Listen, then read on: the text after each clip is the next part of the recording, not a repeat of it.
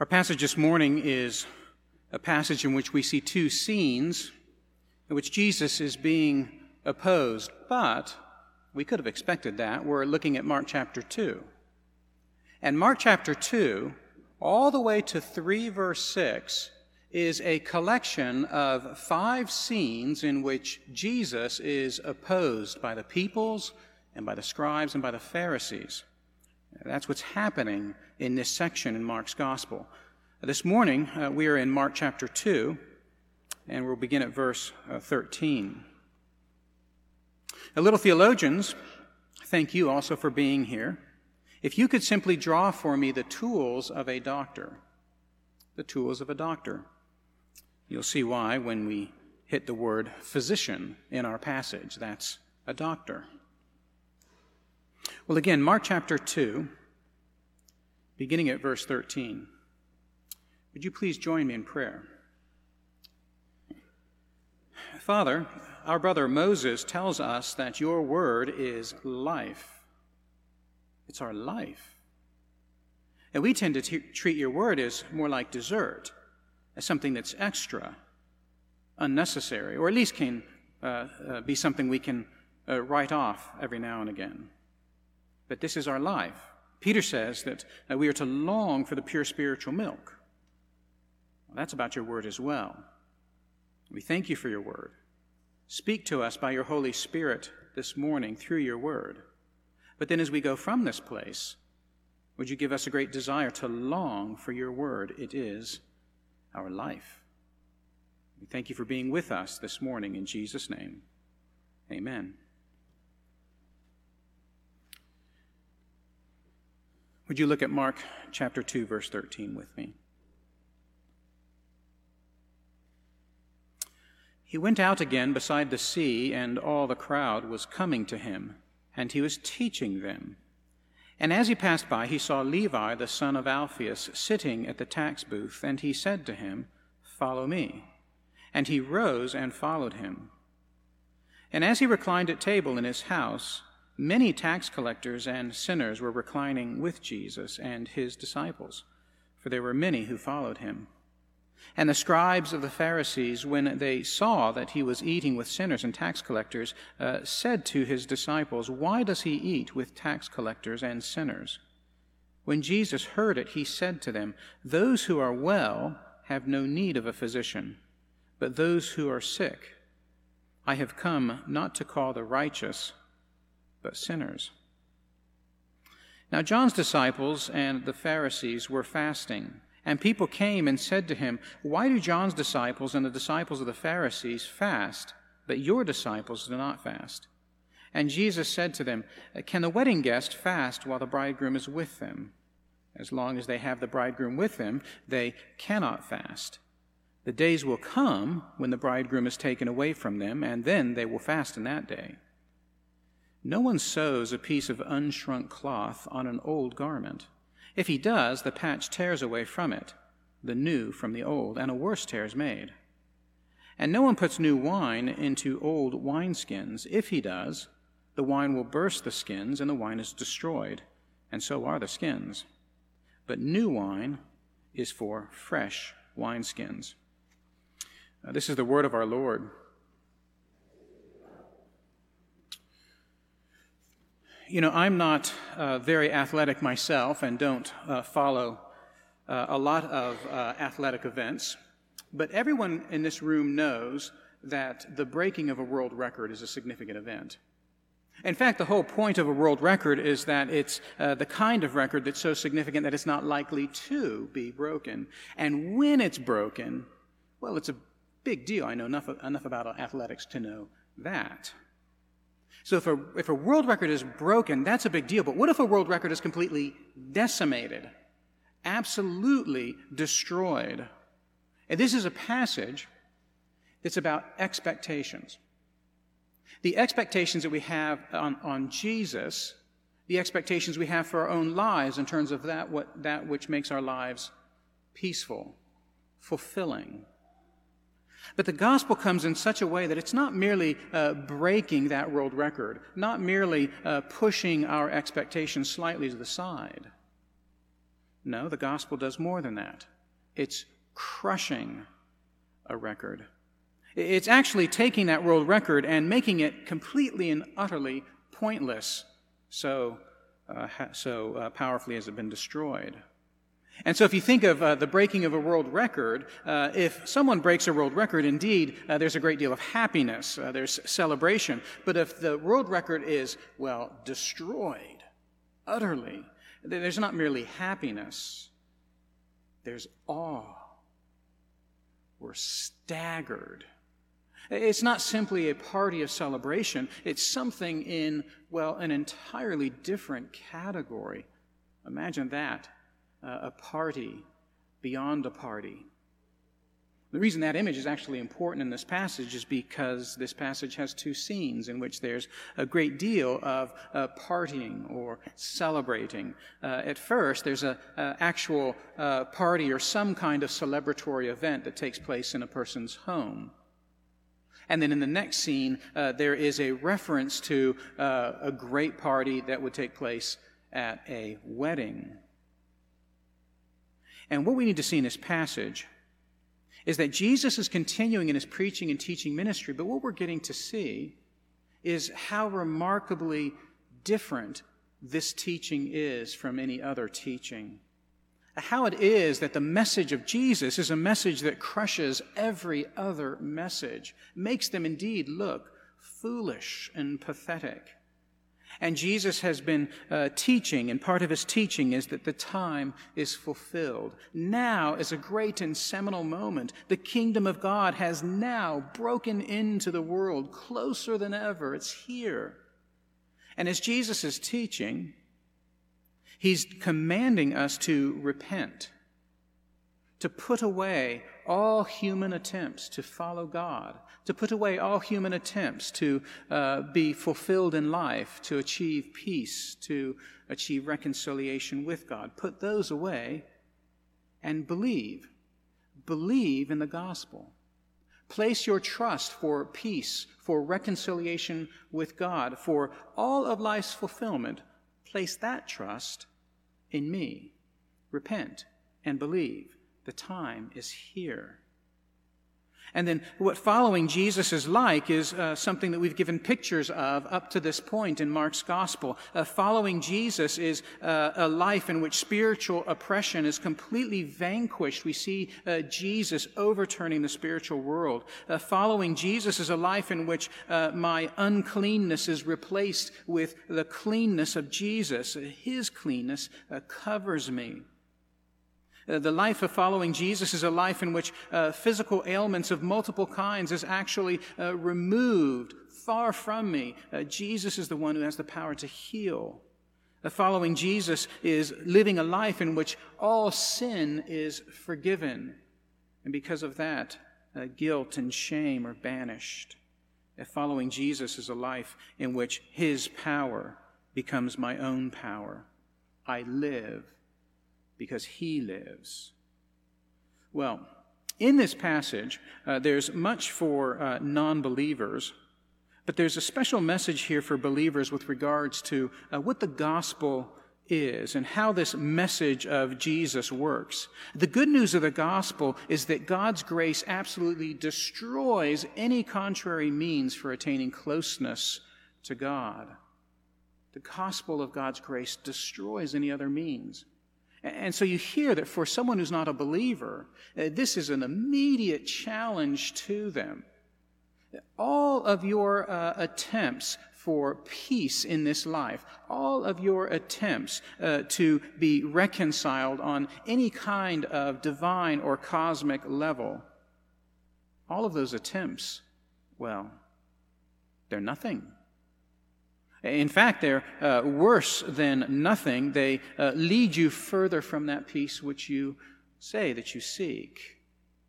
But there's still a message here for those who are believers that the gospel of God's grace so absolutely destroys every contrary means for attaining closeness to God that actually informs how Christians live day to day. That as we live the Christian life, we're constantly tempted to mix our plans with the gospel.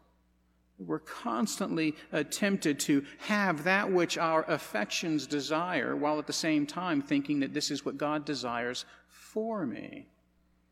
We're always mixing our own plans with God's plans, our own gospel, which is a contrary or different gospel, with the true gospel of Jesus Christ.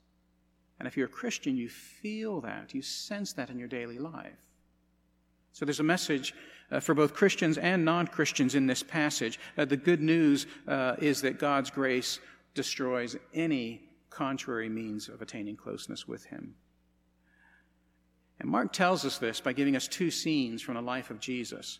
One in which he is eating with very unexpected people, and one in which he is eating when fasting is expected.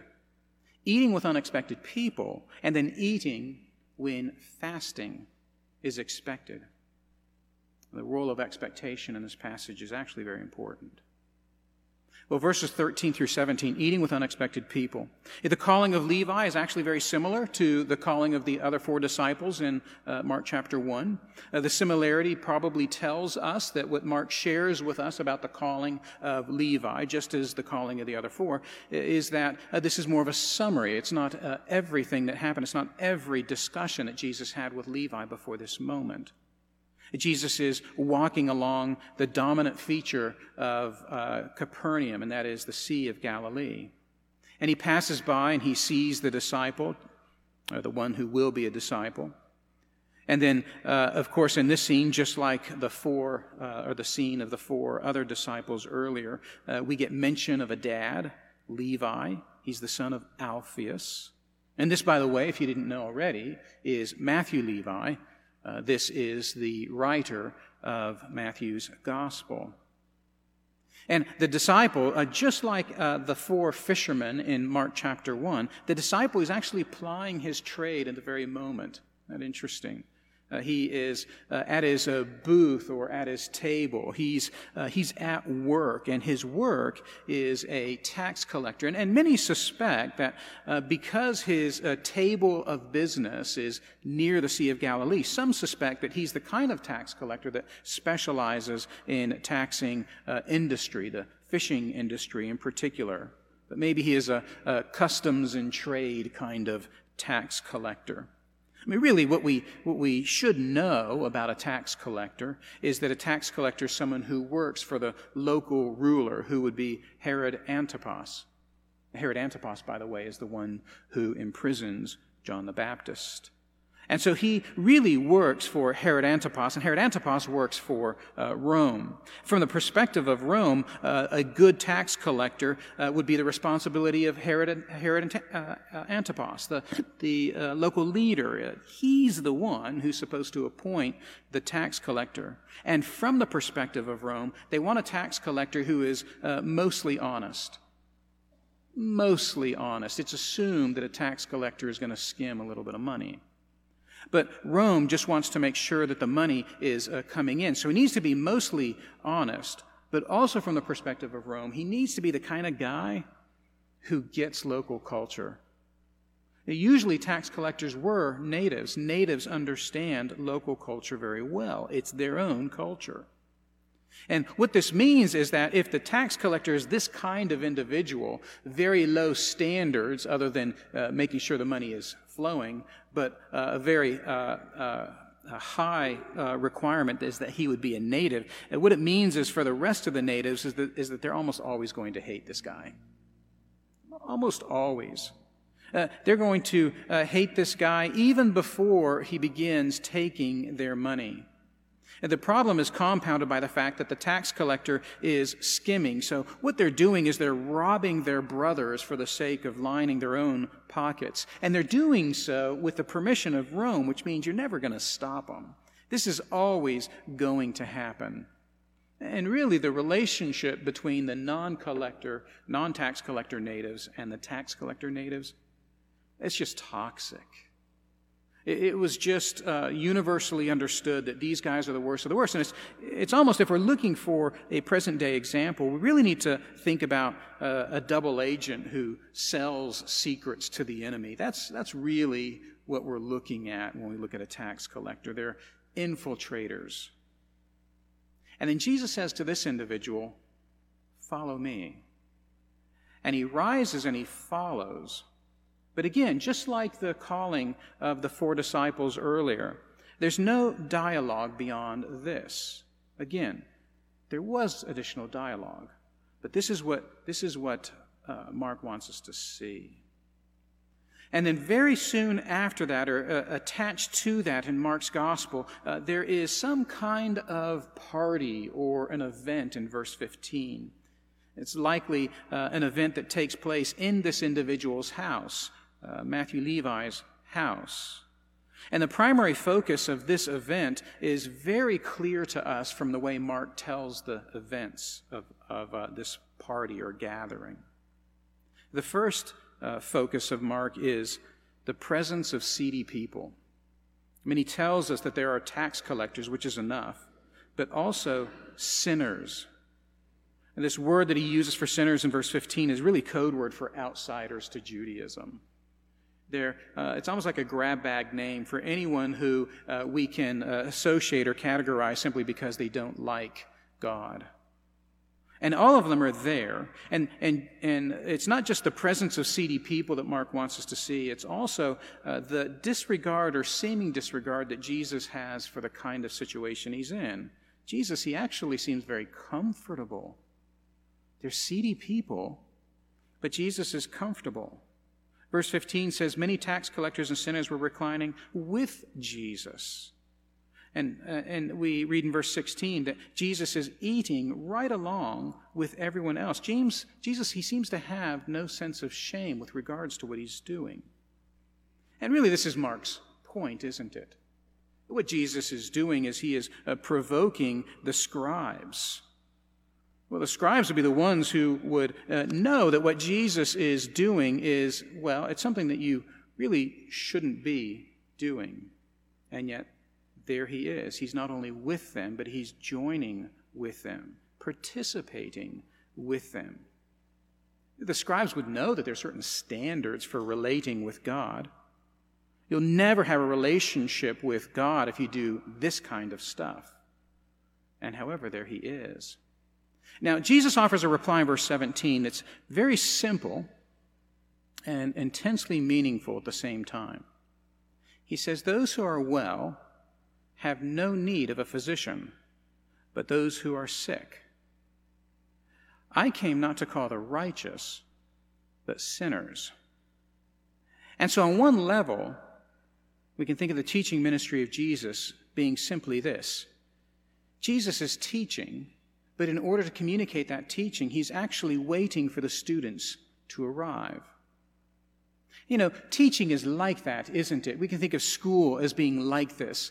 School, after you graduate from high school, can be understood as a rather optional sort of thing. It can be something that you do, and can be something that you live without. The same thing is true for education, isn't it?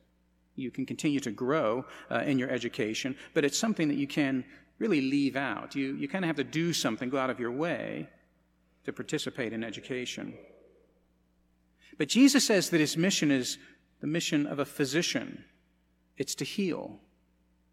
And as soon as we think about Jesus' mission as a physician rather than a teacher, then we begin to think, well, now wait a minute. There are some people who desperately need healing from a physician, and yet they're unable to actually come. It's not a matter of not wanting to come, at least not always. They're simply not able. In fact, the word that we see in this passage for well is the word for able. Well, this changes things just a bit, so that on one level, the mission of Jesus, it is to teach, but, well, it's to teach in a certain way. It's to teach such that the individual is not merely taught, but that the individual is made able to do that which they were unable to do before. And people are not able to come to Jesus or come to the physician always if they're ill. The picture that we got just before this scene was like that, wasn't it? A paralytic was utterly unable to come to Jesus. He actually had to be brought to Jesus. And we know very well that when things are really, really dire, medically speaking, we need help. We need an ambulance. The word for ambulance comes from walking moving, when things are really, really dire, we're simply not able to get that help that we need. And for situations like that, we need the kind of physician that actually comes to us to help us. Not always can we get ourselves to the hospital. Jesus is not merely teaching, Jesus is a physician. So that's the mission of Jesus on one level. But there's another level to understand the mission of Jesus, and the implication here is quite dramatic. His mission, by definition, is a mission in which he comes near. Nobody is able to save themselves. Jesus is not saying that some are able. He actually gives us a picture then of what it means to need Jesus. It's not merely unrighteousness, but actually sin. And sinners are completely unable to go to the physician and to get that help. The physician must come to them, so dire is their need. Well, the implications for this are quite remarkable because it puts all of the ability on Jesus. John the Baptist preached saying what? After me comes he who is mightier than I. And the demon speaking to Jesus in 1 verse 24 says, have you come to destroy us? Because come you have indeed. And the very theme of Mark's gospel, is it not, the Son of Man came not to be served, but to serve. He came.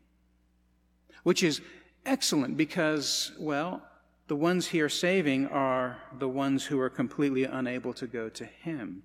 And so if he does not come, there will be no salvation.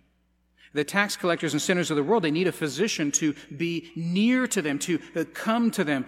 Anyone who is saved because Jesus has indeed come near to them. The good news of the gospel is that God's grace absolutely destroys any of our ability to come to Jesus. We have no ability. He must come, and he must come near. And yet, we do think that we can come to Jesus on our own terms, don't we? There's more than a little bit of a kernel of our thought in which we think to ourselves, I'm not so bad. I have just a little bit of power to come to Jesus. I'm not as bad, for instance, as the person next to me. I have a bit more power than they do to come to Jesus. Or I'm not so bad, therefore I don't need him to do as much help for me as he does for others. But Jesus tells us, because the gospel tells us, that we are very bad, critically in need. And in fact, if there isn't that ambulance, if there isn't Jesus coming to me, I will never be saved. If he doesn't do everything, I'm lost and without peace forever. I wonder if that expectation feels like an expectation you're familiar with, a thinking that you don't need Jesus all that bad, pushing Jesus off to the side. And maybe you're here and you've actually neglected him, and that's exactly what you think. This is not the one for me. But as Christians, we know what this feels like. And we know that oftentimes we can get a bit full of ourselves, and we think, well, I'm not as bad as that person, therefore I don't need quite as much gospel as that person needs. And Jesus, he destroys our expectations. And then he begins to eat when fasting is expected, verses 18 through 22. And the problem here, having to do with fasting, it's really not a problem with keeping up the Old Testament law. That's really not the source of the indictment here. The law really only required fasting one day a year. This is taught us in Leviticus chapter 16. That's the Day of Atonement, Yom Kippur, which actually begins on the Jewish calendar this evening. One day when the priest would enter the Holy of Holies before the ark and atone for the sins of the people, that's the day of fasting. Just one. And there are certainly other examples of fasting in the Old Testament, but not those specifically prescribed by the Old Testament law in Leviticus 16. But Jesus does assume that fasting is an appropriate activity for the Christian. He really does.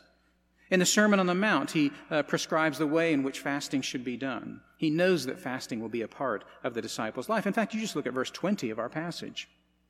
There will be a time when fasting is appropriate, but not now. Fasting was an ordinary practice even of the New Testament church. There's fasting that's associated with prayer, fasting associated with repentance, fasting that's associated with grief. That's a part of the Bible and indeed important in life. Jesus is not being charged here for breaking the Old Testament law. But one thing that he is charged for is not doing it as much as other holy people. You see, the Pharisees, they fasted a lot. Twice a week, minimally, Monday and Thursday. And they also fasted ostentatiously, at least that's what we can derive from the Sermon on the Mount, that they fasted in such a way that everyone would see that they were fasting. They elevated fasting a little bit too highly. And so the problem is really not that Jesus has broken the Old Testament law. The problem is really not even about theology. The problem is really about expectations and about messaging. In verse 18, they ask, why do John's disciples and the disciples of the Pharisees fast, but yours don't? Jesus, it would seem, would be holier than those disciples, and yet the expectation is not met. If you really are who you say you are, your fasting, it really ought to be off the charts, shouldn't it? You're the one who has the power to forgive sins. Your fasting, then, should be off the charts. Your disciples' fasting should be off the charts, but neither is. And so your disciples are discredited, and because you don't correct them, you're discredited as well. You see how the argument goes. Jesus is not meeting their expectations for what holiness looks like and what walking with God looks like. And Jesus is going to respond in a couple of ways. Very quickly, verse 19, he's going to say, can the wedding guests fast while the bridegroom is with them? Very, very simple. Absolutely, completely absurd to fast while the wedding is being celebrated. A wedding celebration lasts a week. Nobody can fast for a whole week. I mean, that alone makes this just absurd. But why should they fast? It's a wedding. It's an absolute affront to the groom and an affront to the bride as well. You know, the statement about the ministry of John the Baptist is really significant for us. You see, Jesus' disciples, or John the Baptist's disciples, they'd be fasting for an obvious reason, wouldn't they? For his release from prison. The fasting, though, is appropriate, but it's not appropriate for Jesus. Remember, John the Baptist is preparing for Jesus. Jesus doesn't have to do everything that John the Baptist and John the Baptist's disciples are doing. The statement about the ministry of Jesus is about his ministry in the present, the time it's fulfilled. In Jesus, the kingdom of God is broken in. And this really is a statement about the divinity of Jesus Christ. All of the imagery of the groom in the Old Testament, the groom and the bride of the groom, that's imagery not specifically tied to the Messiah. It's imagery about God. Jesus is saying right here, he's saying, I'm that bridegroom and I'm with my people. Well, that's asserting divinity. That's pretty remarkable that Jesus would do that. It's really a statement also about the gospel itself. The degree to which the guest of the groom is willing to celebrate is the degree to which the guest understands something special about the groom. This groom is God. And what that means is that when you are present with this groom, well, your ability to celebrate hinges upon what you understand about that groom. Now, this would have resonated automatically. Everyone would have gotten this. That makes sense. Even if it was offensive that Jesus was asserting that he's God and that because he's with his people that to fast would be something that would be absolutely unacceptable. But Jesus goes on and he gives two parables. These are actually the first two parables that show up in Mark's gospel. And the parables tend to be on the surface pretty confusing, but I think I can make them simple. The parables are really about mixing the old and the new and what happens over time if you continue to do that. Mixing the old and the new and what happens over time. The parables are familiar. Mending a robe and storing wine. Those things would have been well understood by the audience of Jesus. And both of them are placed together because both of them are telling us the same thing. In verse 21, to repair an old garment requires some new garment to cover it. But if it's not done correctly, you're not repairing the garment, you're destroying it, and then both the new garment and the old garment is destroyed. Do you see that in the passage? Mending an old garment with new fabric and doing it improperly, it's going to actually destroy both. And the same it carries through in the illustration about wine. To store new wine is going to require new wineskin. And if it isn't done correctly, then you're actually not storing the wine. You're destroying both the wine and the wineskin. Both the new wine and the old wineskin will be destroyed. When you put new wine in an old wineskin, new wine, it expands. And as it expands, it actually destroys that wineskin. And the primary focus here is the destructive result of mixing things together that shouldn't be mixed. You try to blend the new and the old in the wrong way, and you destroy both. You set out to repair, and you end up with destruction. You set out to store, and you end up with destruction. And it would seem to be that in the same way, Jesus is saying that blending the expected Judaism of the day with the good news of the gospel can be some pretty dangerous business. The Judaism of the day was actually a message that was a contrary gospel, a different means of being reconciled before God.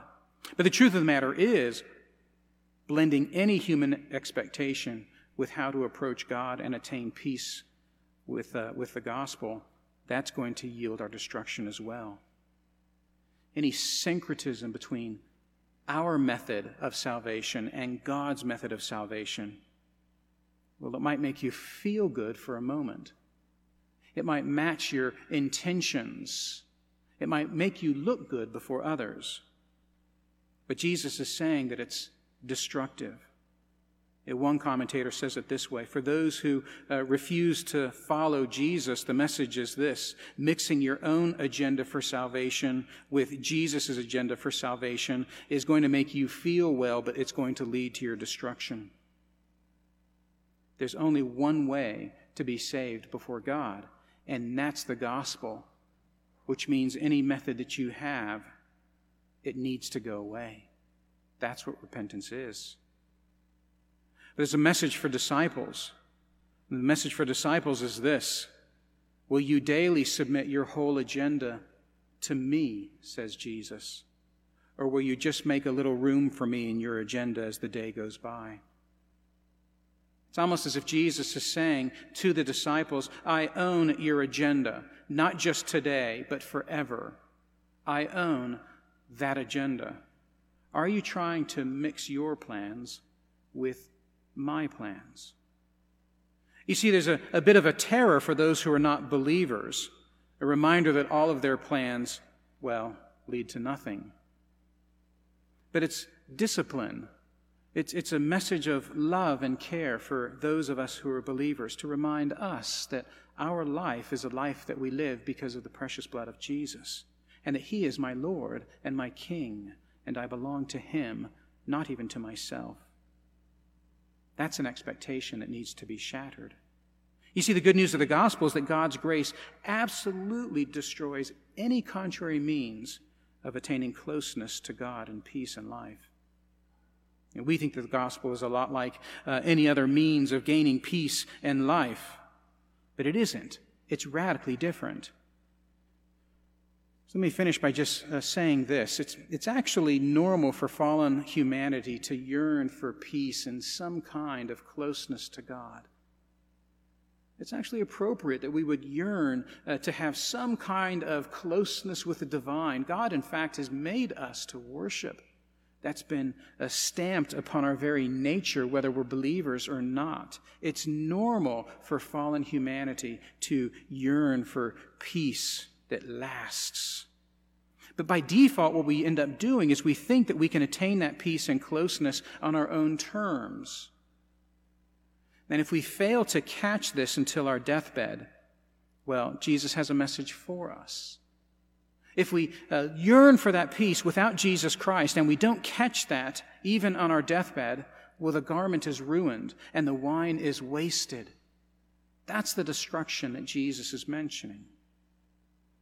But if we understand the expectation-destroying goodness of the gospel, if we understand that the gospel is like a message we've never heard before, if we truly understand that the authority that Jesus has and the message that Jesus offers destroys every single record of our own personal expectations about who Jesus is and what it takes for salvation, if we understand that, well, then we're understanding that he is God and that he has come close to us and that he has done everything that's necessary for our salvation. And when we understand that, our fallen nature and our desperate need is revealed clearly before us. We see it face to face. And closeness with God and everlasting peace is actually given to us as a free gift. All of our expectations are crushed by the gospel. Let's not be then the kind of people who excuse ourselves for mixing the gospel with my own plans. Let's not be the kind of people who turn the gospel into a little bit of a souvenir or a trinket from the time of my conversion. This gospel crushes every expectation. And as we see that in the message of Jesus Christ, then the party really begins, and then the party will last for all eternity. It's really astounding that both of these passages take place in the scene of celebration and delight.